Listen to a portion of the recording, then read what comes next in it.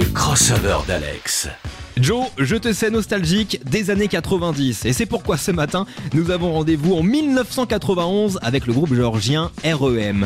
Eux qui dévoilaient cette année-là leur 7e album, Out of Time, ont fait très fort dès le premier morceau du projet avec Radio Song.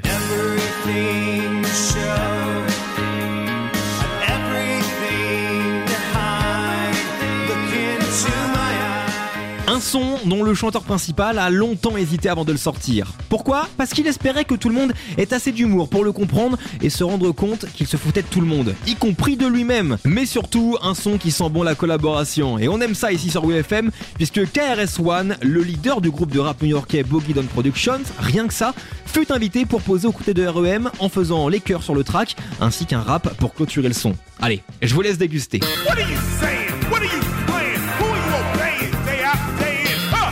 Baby, baby, baby, baby, that stuff is driving me crazy.